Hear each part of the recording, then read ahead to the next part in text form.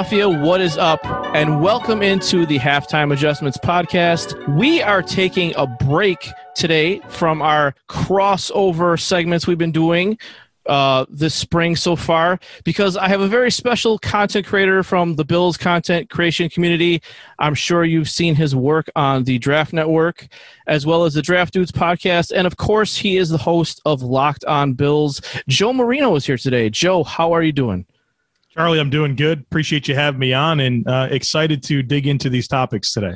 Yeah, I'm really excited because you and I think are really big Dawson Knox supporters, and I think we also know very well that the average fan, we've talked about like Dawson Knox might have a breakout. We expect him to have a breakout, but I think the average fan needs to see that, whether it's for statistics or some other reason. And the more that I thought about it, I don't really think that he's going to show the type of statistics that's going to make your average fan think he had a breakout. So I felt like I needed to bring you on here and sort of help me figure this out.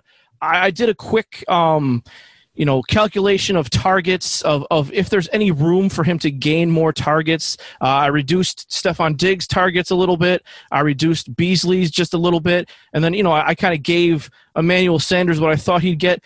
And I feel like there's only 5 or 6 sort of floating around free targets that could really go to Knox unless someone gets injured. So I need your help with this, Joe. What do you think a breakout for Dawson Knox would look like in this offense? Well, I haven't quite done the breakout of the statistical piece of this in terms of figuring out how many targets I think there are to go around in the distribution of those. But I have some ideas that I'll get into. But before we get to that point, I feel very burdened to catch everyone up on Dawson Knox because there's a lot of people that are disappointed with him and want him to be better.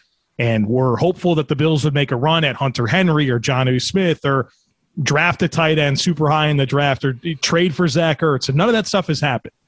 So let's talk about Dawson Knox and the player that he is and why there's been inconsistency. Well, first of all, let's establish that tight ends are extremely slow developing to the NFL to begin with. And that has a lot to do with them both having to learn how to play receiver and offensive line, right? It's a lot on their plate. But especially for a guy that hasn't really played tight end in his life. High school quarterback. He goes to Ole Miss, caught 39 passes, was like the 6th option in their offense. In an offense that really didn't care about tight ends. He didn't even catch a touchdown pass as a starting tight end at Ole Miss. Then he goes to the NFL. He's a 3rd-round pick. And he's the starting tight end right away. And that included him having to deal with a hamstring injury during training camp and preseason that really limited his reps. Year 2, we watch him in year 1. We like some of those big moments, right? Some big-time yards after catch things, some big-time plays down the field, but a lot of drops, a drop rate of over 20%. So year 2 comes. We're all excited. All right, he's going to have better hands. He's got some experience under his belt. He's still the starting tight end. And he has a concussion, COVID, and a calf injury that limited him a bit.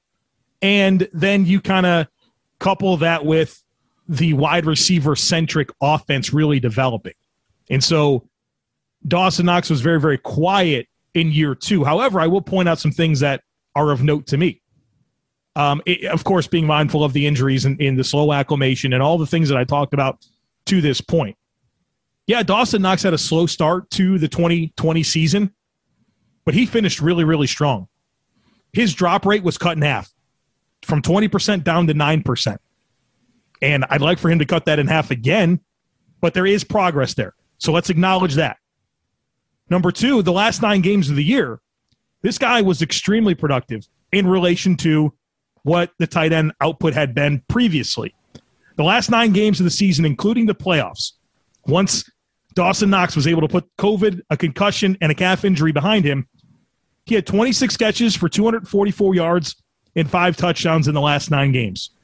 Across a 17-game schedule, which will happen this coming year, if he were to maintain that pace, that'd be 49 catches, 460 yards, and 9 touchdowns.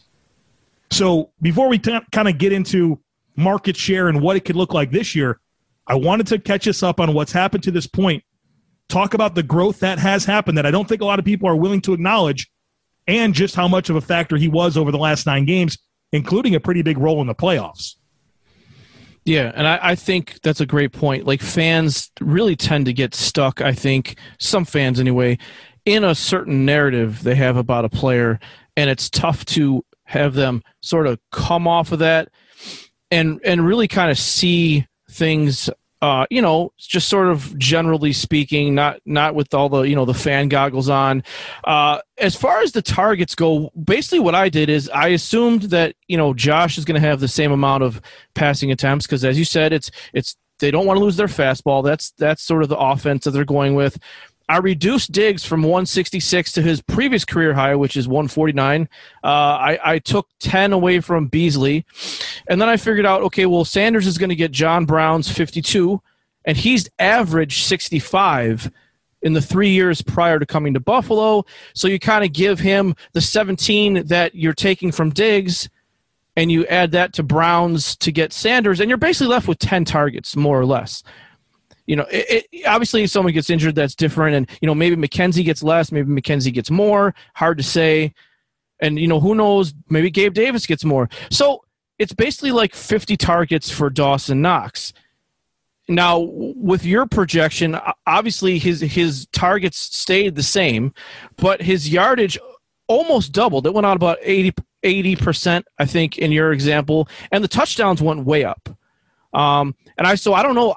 I wonder if that's enough for people to say, yeah, he did have a breakout year, because I'm sure that I'm going to talk about it and you're going to talk about it on your podcast as well. And we're both going to say, man, Dawson Knox got a lot better. And people are going to say, okay, but he only had, 35 catches and 420 yards. Like, how is that a breakout? Well, so first, one other point that kind of ties into the stuff I talked about previously. The reason Dawson Knox is worth the wait and worth being patient with is because he has elite physical gifts, athleticism, and size. He is as physically gifted as any tight end in the game. He's more physically gifted than Travis Kelce or George Kittle. All right, so there's nothing that he lacks, and that means that he has a very, very high ceiling, especially when you consider where he's at in his development and where he came from. So when you start to talk about, all right, what does this look like? How do we measure it? I think, first of all, you're going to know because he'll be more consistent when he does have opportunities to make a play. I think that's been kind of the issue. I don't think anyone's watching Dawson Knox and saying, we need more catches and we need more yards. No, we just want you to be more consistent when you're given that opportunity. This is a wide receiver-centric offense. I've beaten this drum for a while now, but the Bills wide receivers last year, as just a wide receiver core, they had 433 more receiving yards than the number 2 team in the NFL when it comes to wide receiver output. If you're looking for the missing tight end production, it's right there. The Bills throw the ball to wide receivers. That's their bread and butter. That's their fastball. So I don't know that we're looking for more Dawson Knox. I don't think anyone's going to feel better if Dawson Knox gets double the targets and it takes away 30 from Diggs and 30 from Beasley. Nobody wants that, right? I hope not. I hope that people aren't going to measure the Bills' offense by that. That's really foolish. What you want to see is consistency when given the opportunity to make plays. And as that happens, Josh Allen's going to be more and more willing to go to him with the football. And I thought we saw that happen more and more last year. And I think it'll spill over to this coming season. So I don't know that statistically you're going to be able to measure this. And when you start talking about tight end production, let's keep in mind, last year, there was only 4 tight ends in the NFL that had more than 700 receiving yards. 4. Like, you have to understand the context and what's normal for an NFL tight end. If Kelce and Greg Olsen and what George Kittle's done, getting 12, 13, 1,400 yards receiving, that's not normal, right? That's an offense that prioritizes that. So the Bills had the number 1 offense they've ever featured in the history of the organization. Number 2 in the NFL in scoring last year, 501 points, throwing the football to wide receivers. So you can get the tight ends more involved. And I think they should, right? Because you have to think about how the scheme evolves and how do they go into this season with new wrinkles, right? So I think more tight end involvement is there, but I'm not – if you're thinking Dawson Knox is going to challenge for 800-900 yards, remember, that's not normal. We just want him to be more consistent when given those opportunities. Right. And and I think that's what I've tried to sort of tell people too, is you look at Kelsey, you look at Kittle, those guys are the first option in their offense, or at worst the second option, where Knox is, I don't know, option number 6, number 5, depending how you want to look at it. So I really like what you presented, and I was certainly going down that road as well. As it's going to be like, okay, what does he do with the ball in his hands? Like you said, cutting down the drop rate. And I hope that our fellow fans will be able to see that and realize that he has been really making good strides if that happens, because I think he is incredibly athletic, and it certainly would add an interesting part to the Bills offense. Maybe, I know people have said what Josh maybe needs to get better with is taking profits, taking, whether you want to call it checkdowns, and maybe, throwing to Knox on some of these shorter routes when he just kind of leaks off the line of scrimmage would be really helpful for the Bills offense. Yeah, obviously I agree with that. I've elaborated on that quite a bit lately, but when you have players like Diggs and Gabriel Davis and Cole Beasley, really good route runners, and you like to put 11 personnel on the field as much as the Bills do, right? Like a high percentage of their offensive snaps are three wide receivers and 1 tight end. You should really be able to create some spacing challenges with that group. And as part of that, you give Dawson Knox a lot of opportunities to just run to daylight. And he should be able to get open based on some of the concepts that Brian Daboll, employs. And so I think he can factor in more in that regard too, not just like, all right, dump him down to him in space and let him create. Like, there should be spacing opportunities based on the style of this offense that gives Dawson Knox opportunities to catch the football and be defended by linebackers and safeties that he's more athletic than.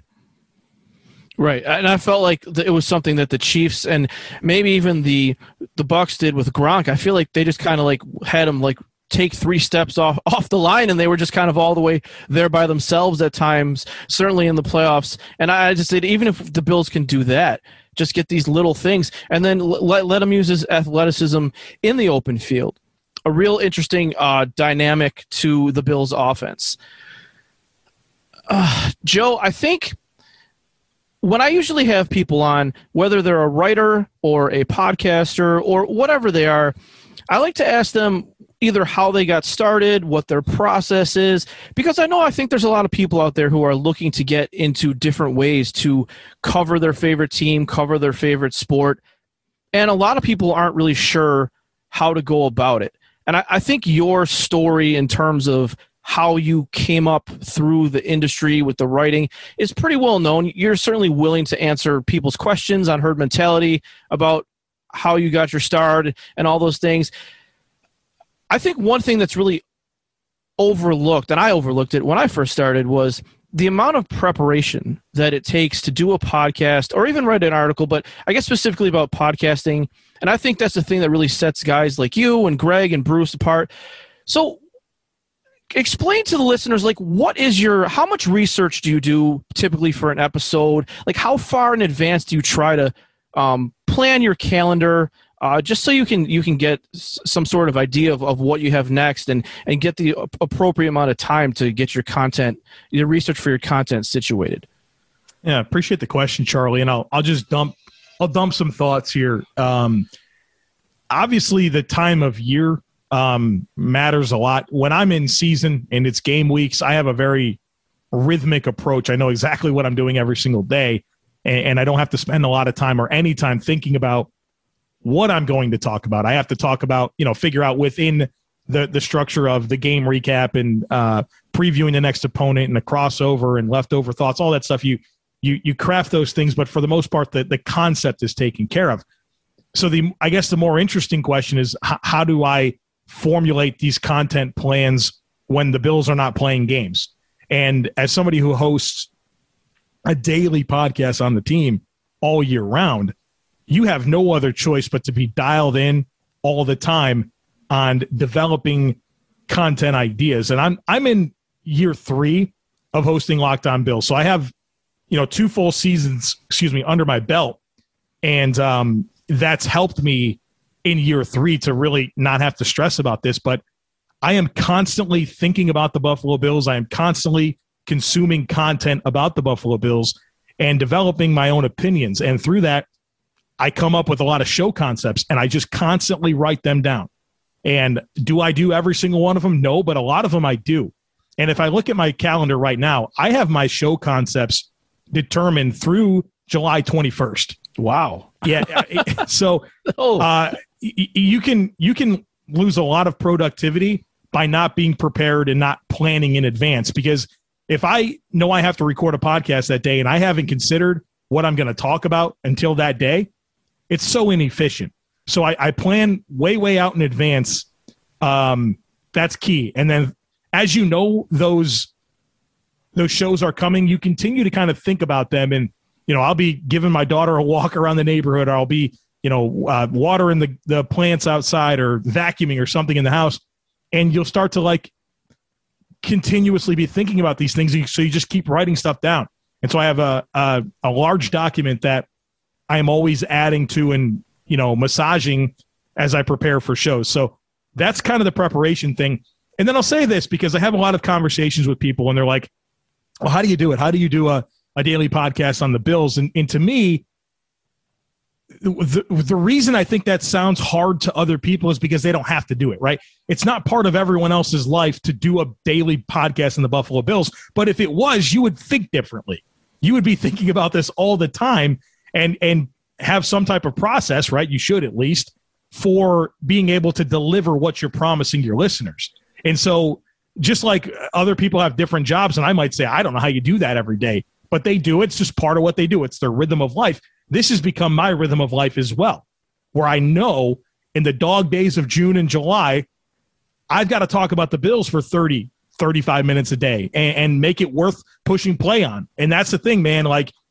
You don't want to get by episode. You don't want to just check a box, because if you do, you're going to lose your audience. And I know how critical every podcast is, because that could be the only opportunity anyone ever gives me. And I know I need to deliver. I don't need to just check a box. And I put a lot of stress on myself because that is a daily obligation of mine. And if I just wing it and say, all right, well, let me just spew what I have and see what happens and check the box and move on, and hopefully tomorrow's a better day, I could have lost the opportunity to gain a considerable amount of listeners. And I'm also training my audience that, yeah, every day is not worth pushing play on. And I ask a lot out of my audience. I deliver a podcast every day. I mean, so because of that, it puts a lot of stress back on me. And I think it's good stress, because I think that helps me be serious about it and deliver something worth pushing play on every day, to try to deliver something that people aren't going to listen to and say, yeah, not sure why I did that. That wasn't a good usage of my time. I don't want anyone to ever listen to an episode of Locked On Bills and think, man, I didn't enjoy that. There wasn't that. I didn't gain anything. There's no new information. It just sounded like Joe tried to check a box that day. So I hope that answered your question. I certainly delivered. Like I said, I just kind of dumped a bunch of thoughts there, but that's kind of at a high level my process and my mentality towards executing the podcast on a daily basis. Oh, no, that was a great answer, and I really appreciate that, because I feel like every time I hear you talk about that, I learned something. And I did want to just briefly bring up your audience in general terms, because I think that, your hard work and sort of just your personality and how you present things, it seems to me that the audience really values you, and they value you as part of their day. I know that, well, probably once a month they ask you for a scouting report on your daughter. And that probably doesn't happen with every podcast, right? Like they care enough about you to want to know how your daughter's doing. So, and I'm sure you noticed that. You got listeners all over the world. I know that, all different countries. So I think the audience is just really taken to you. Yeah, I've taken to them. It goes both ways. And man, that's my favorite thing about my Herd Mentality podcast every week, is that people will send me a question, right, for me to answer on the podcast. And I appreciate that a lot. It'll never be normal to me that people care enough to ask me my opinion on the Buffalo Bills. So I try to do them a solid and answer that question well. But it's what goes into that email that's not the question that just keeps me smiling and keeps me excited, where people say, hey, Joe, thanks so much for the podcast. I listen every day. Me and my son, on our way to school every day, we listen to your show, or, while I'm doing the dishes and at night, or, on my morning walk, and they tell me about how the podcast fits into their life. And Charlie, man, I think about that, dude. When I'm sitting down to record this thing, I know these thousands of people are counting on me to deliver this, and I know from so many people exactly how it fits in.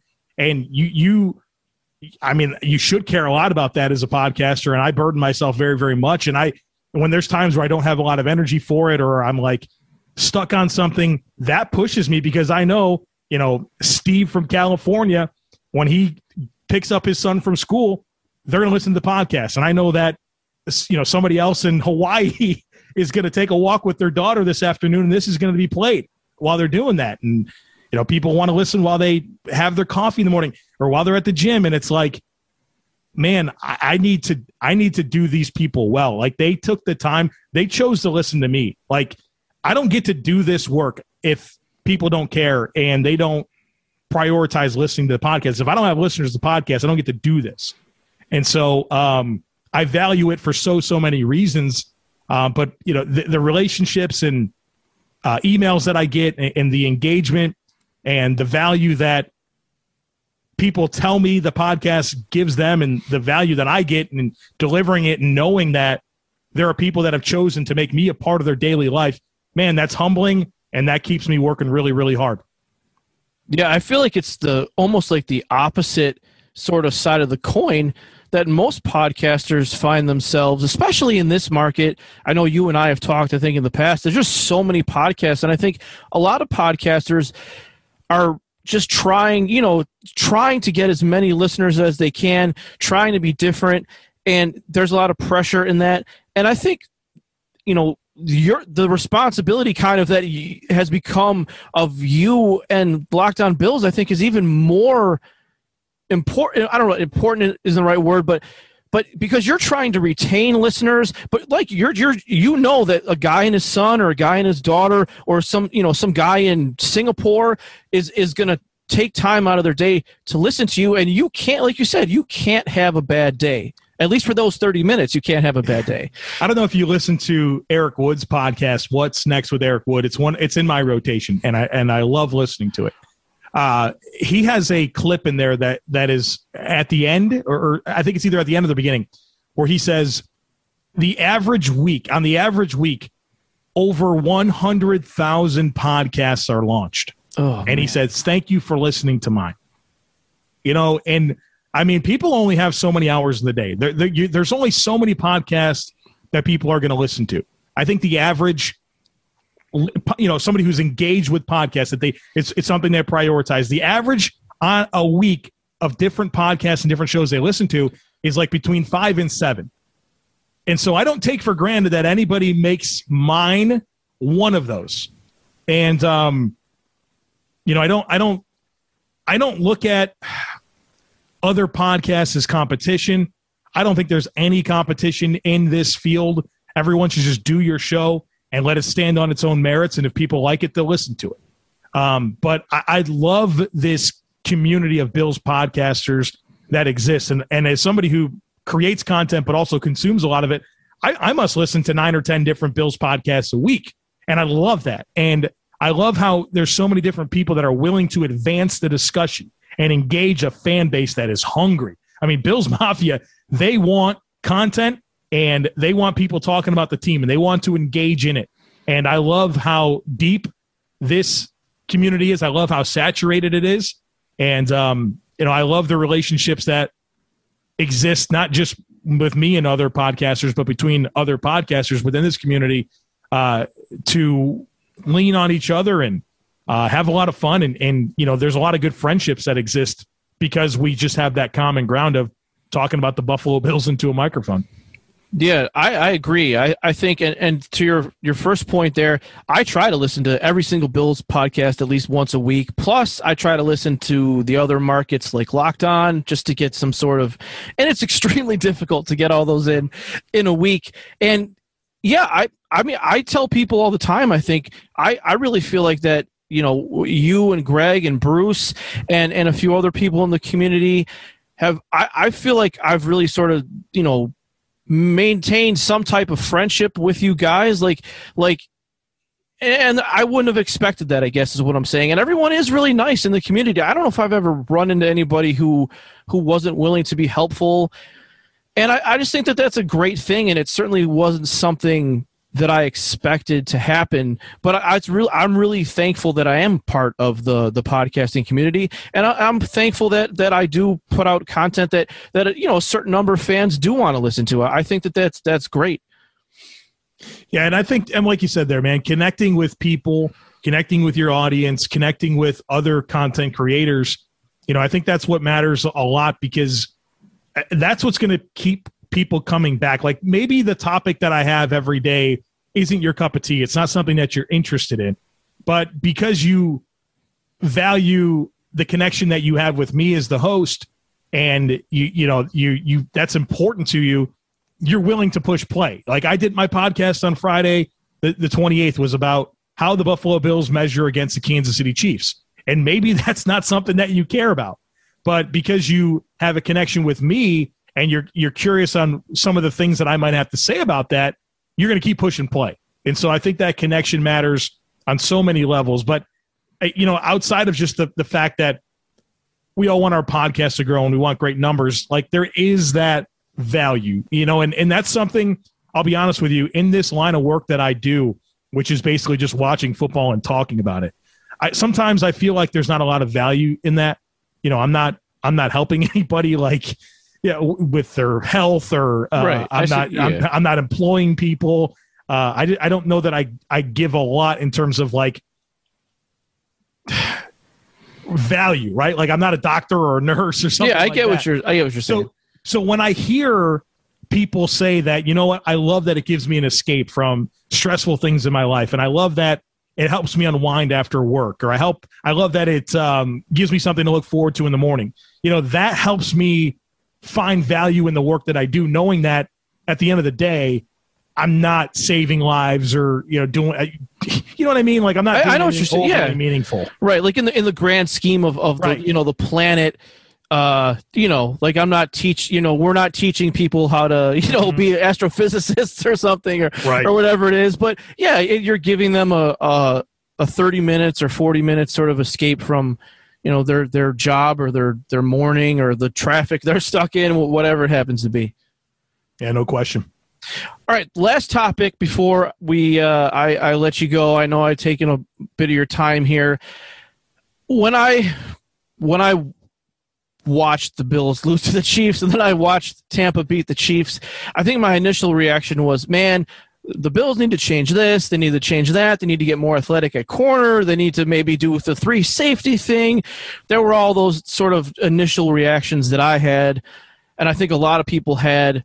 And now that we've had a few months sort of to kind of digest this, the free agency, the draft has happened, is there really anything, whether it's offense or defense, when it comes to either scheme or personnel, that you feel like, and I know you just did a podcast contrasting these two teams, that the Chiefs, they need to, whether it's the Chiefs or it becomes the Ravens, or they meet Tampa in the Super Bowl, is there something you look at and say, man, if they did tweak this 1 or 2 things, I feel like that would really kind of push them over the top? So, yeah, I mean, I gave 35 minutes worth of answering that on the podcast today on Locked On Bills, so I don't want to rehash all of those talking points, but I definitely have ideas. Charlie, I think that the overwhelming thing that stands out to me is the Bills' game script for winning football games has been, or last year, was throwing the football a lot, challenging defenses down the field with big plays, and playing zone coverage on defense. And I think the challenge is that game script isn't great for Kansas City. And I worry that they have to be a different team in order to have a better chance of knocking off the Chiefs. They could beat the Chiefs. That's not a question. Any team in the NFL can beat any team in the NFL, especially 2 of the best teams, right? It's not an impossible task. But right. When I look at the losses that the Chiefs have had over the last 2 years, they had 5 of them. And I'm not including Week 8 in 2019 when Matt Moore was a starting quarterback, or Week 17 in 2020 when it was against the Chargers and they weren't playing any of their guys. The teams that were able to beat the Chiefs, number one, they had a very, very successful rushing attack. In those 5 losses, the team that the Chiefs were playing averaged 36 rushing attempts, 177 rushing yards, and 2 touchdowns, 4.92 yards per carry. When's the last time the Bills touched 30 rushing attempts in a game? The average was 36. So let that sink in first. You have got to be able to win in the run game offensively. Number 2, let's focus in on the Super Bowl and Tom Brady and the Tampa Bay Buccaneers winning that game. Tom Brady had 1 completion where he targeted the receiver 20 yards or more down the field. He had 2 that were targeted between 10 and 20 yards down the field. 18 of Tom Brady's 21 completions in the Super Bowl were within 10 yards of the line of scrimmage. That's not the Bills' offense.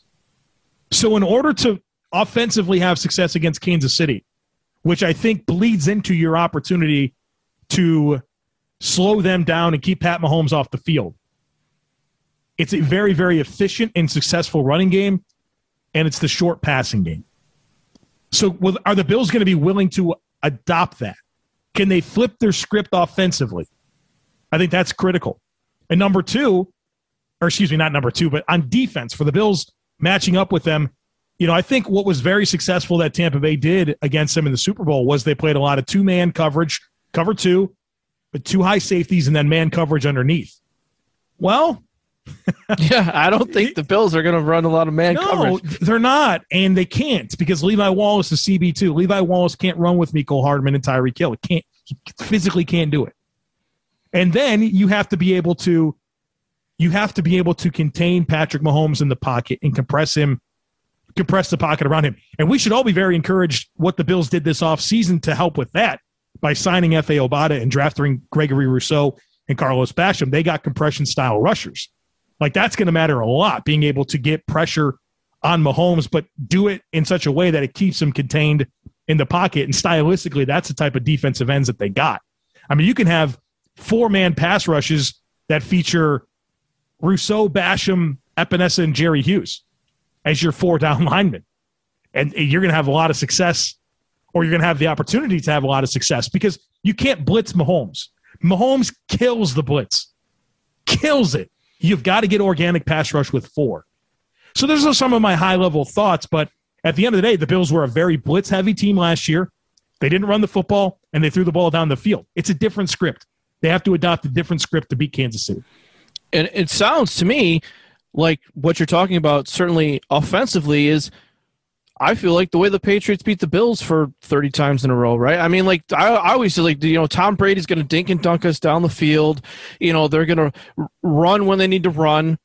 And it's something that can't be stopped. And defensively, I felt like you were kind of describing the Giants, and when they won the Super Bowls with Eli Manning. They just put 4 defensive ends on the field and give Brady a lot of trouble. So I feel like Brian Daboll should probably be able to figure out the offensive part of that since he spent so much time with the Patriots. Well, it's death by a million paper cuts, right? That's right. What you're looking for. But, it's also a mentality. You can't go into a game against Kansas City and say first to 50 wins, right? Like, that's foolish. Don't do that. And I feel like in both of the games that the Bills played last year against Kansas City, in which I don't think they were competitive in either, especially the AFC Championship game, where they said, all right, Josh, we think you're the NFL MVP. Go win us the game. Come on. And they got up, right? It was the score 9-0, and then all of a sudden it's like, okay, the Chiefs, you poked the bear, and it was a 2-score lead before you can blink, Right. So I think you have to go into it and say, no, we're going to compete for 4 quarters, and it's not going to be this massive stress put on Josh Allen to hang 50 points on the Kansas City Chiefs to win. Just play a normal football game. But within that, the normal football game for the Bills, it has to be adjusted for Kansas City because that's what beats them. Right, and I think that's pretty hard to do. And I believe it was you and Kyle I heard talk about this on Draft Dudes. Was it Steve Sarkisian who talked about how it's really tough to string together like a 15-play drive because you've got to have everybody doing everything really almost perfectly for 15 plays in a row or 12 plays in a row. So that adds to it too, right? I think we don't realize how efficient and almost perfection any offense that Tom Brady has been in for the last 20 years has been, and it's tough for teams to replicate that. Yeah, I think that's fair. And I want to pull up a statistic here, so I'm going to buy a little time. Yeah, no, as your producer pulls it up. Yeah, I will tell you, Joe, we did, going way off topic, we did, I think the last time we talked about how, Niagara Falls was going to be moving towards Grand Island. And I wanted to tell you that I saw something last month in the Buffalo News where apparently 10,000 years from now, Niagara Falls will be like basically at Memorial Auditorium. So if you want to maybe buy some real estate downtown, for your 12 generations from now, great grandchildren, so they can have a tourist spot for the Niagara Falls in the downtown Buffalo. I just thought I'd let you know that's I saw that in the newspaper. Keep talking. I'm almost okay. All right, that's fair enough. What else can I talk about? So the Steve Sarkisian thing I think is interesting because it almost goes against kind of what you're thinking, right? Because big plays are dangerous. There's no guarantee it's going to happen. But at the same time, like you are saying, okay, well, let's be perfect for 12 plays or 14 plays. And the play call has to be at least somewhat correct and the execution. So I feel like, I don't know if there's one way is better than the other, right? Like a lot of plays or like a couple plays and a big play. I think they're both difficult to execute, on a consistent basis. All right, good job. We're here. We got the statistic that I'm looking for. Okay. So part of what helps you against Kansas City is when you make them tackle. They're not necessarily a great tackling defense, and neither are the Bills. But they were in the top 10 in missed tackles last season. And so I think when you challenge them in space, you can get whiffs. And when they get whiffs in space, you get chunks of yards. So I'm not saying you can't throw the football down the field. I think you just have to be a lot more willing to put the Chiefs in isolated situations to challenge that tackling and see if you can create some big plays that way. Like, it's good to get big plays, but I don't think you have to embrace the only way of getting big plays as hitting Stephon Diggs on a 9 route, 40 yards down the field. Right. You have to find other ways to do it. Yeah, that makes sense, and I think that's a great point. I think that's one of the things that maybe it's just totally off of my perception of last year that I think the Bills struggled with is sort of the yards after catch. And going way back to the beginning of our discussion, I think that maybe that's an area that Dawson Knox could help, just with his athleticism, as you said, against linebackers out in space. So hopefully maybe that's an area where he can really help out the team as well. Yeah, the statistic that I've been preaching on yards after catch is Josh Allen was 29th in the NFL in yards after catch per completion at 4.7. By comparison, Patrick Mahomes was third in the NFL at 5.8. I mean, Pat Mahomes is getting an extra yard, a little over an extra yard per completion, just because the guy was able to run with the football further, right? So I think that's a big part of this offense taking a step, and I was really pleased to hear Josh Allen talk about that in his press conference this past week when he was talking about stuff he was working on this offseason and being better with ball placement on in-breaking routes and giving his receivers an opportunity to stay up and create more after the catch. And I think that's a very low-hanging fruit piece of how the Bills offense can take a step this year is hitting more moving targets and allowing these weapons to create more offense on their own and just making things a little bit easier to, achieve the yardage goals that they're looking for. Yeah, I agree. I didn't expect him to really say that. I thought he'd go more with the check down. But, yeah, I was really excited to hear him say that. And yeah, you say that. So the check down, here's the thing about the check down. I agree that there is some more of that than I would want. But some of Josh Allen's best plays that he makes are when he doesn't take the check down, extends the play, and hits something even more meaningful down the field. Like, so you don't want to completely neuter him and say, no, just take this, we're going to put this running back over here. He's going to sit down and, if nothing's there, throw it to that guy, because you eliminate some of the most dynamic plays that he makes. And I'm careful. I'm very careful about taking too much of that away from him. Yeah, I agree. I feel like there's times where he's just holding the ball. I feel for like 10 or 15 seconds. Yeah. I'm like, oh, my God. Like, please just throw it to somebody at this point. Like I'm getting scared now. But, yeah, you're right. He's just so good, waiting for things to develop and working outside of structure.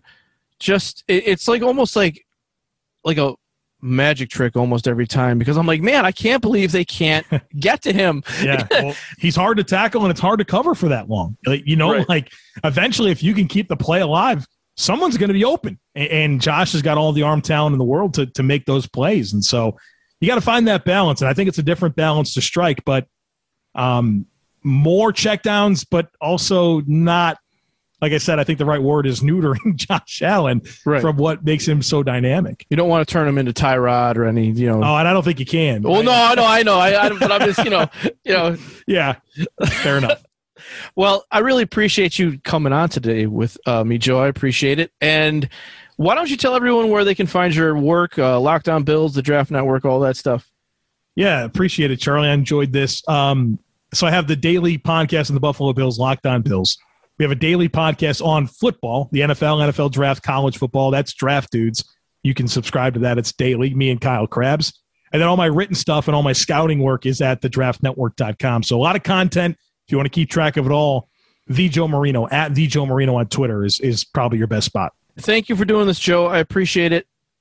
Yeah, absolutely, Charlie. I appreciate you having me on. I enjoyed it. Once again, I would like to thank Joe Marino for joining me on the podcast. Really appreciate him giving me some of his time here on the Halftime Adjustments podcast on the Built in Buffalo Network. My name is Charlie Gross. You can find me on Twitter at Charlie_Gross_. Once again, you are listening to Built in Buffalo. You can find Built in Buffalo at Built in Buffalo_. Please check out the YouTube channel. We have a show on there Tuesday, Saturday, Wednesday, and Thursday. If you enjoyed this podcast, please like, subscribe, leave a rating and a review, all that good stuff. Tell a friend. It really helps us get our content out to other Bills fans. And as always, Bills Mafia, find a way to embrace your growth mindset and trust the process.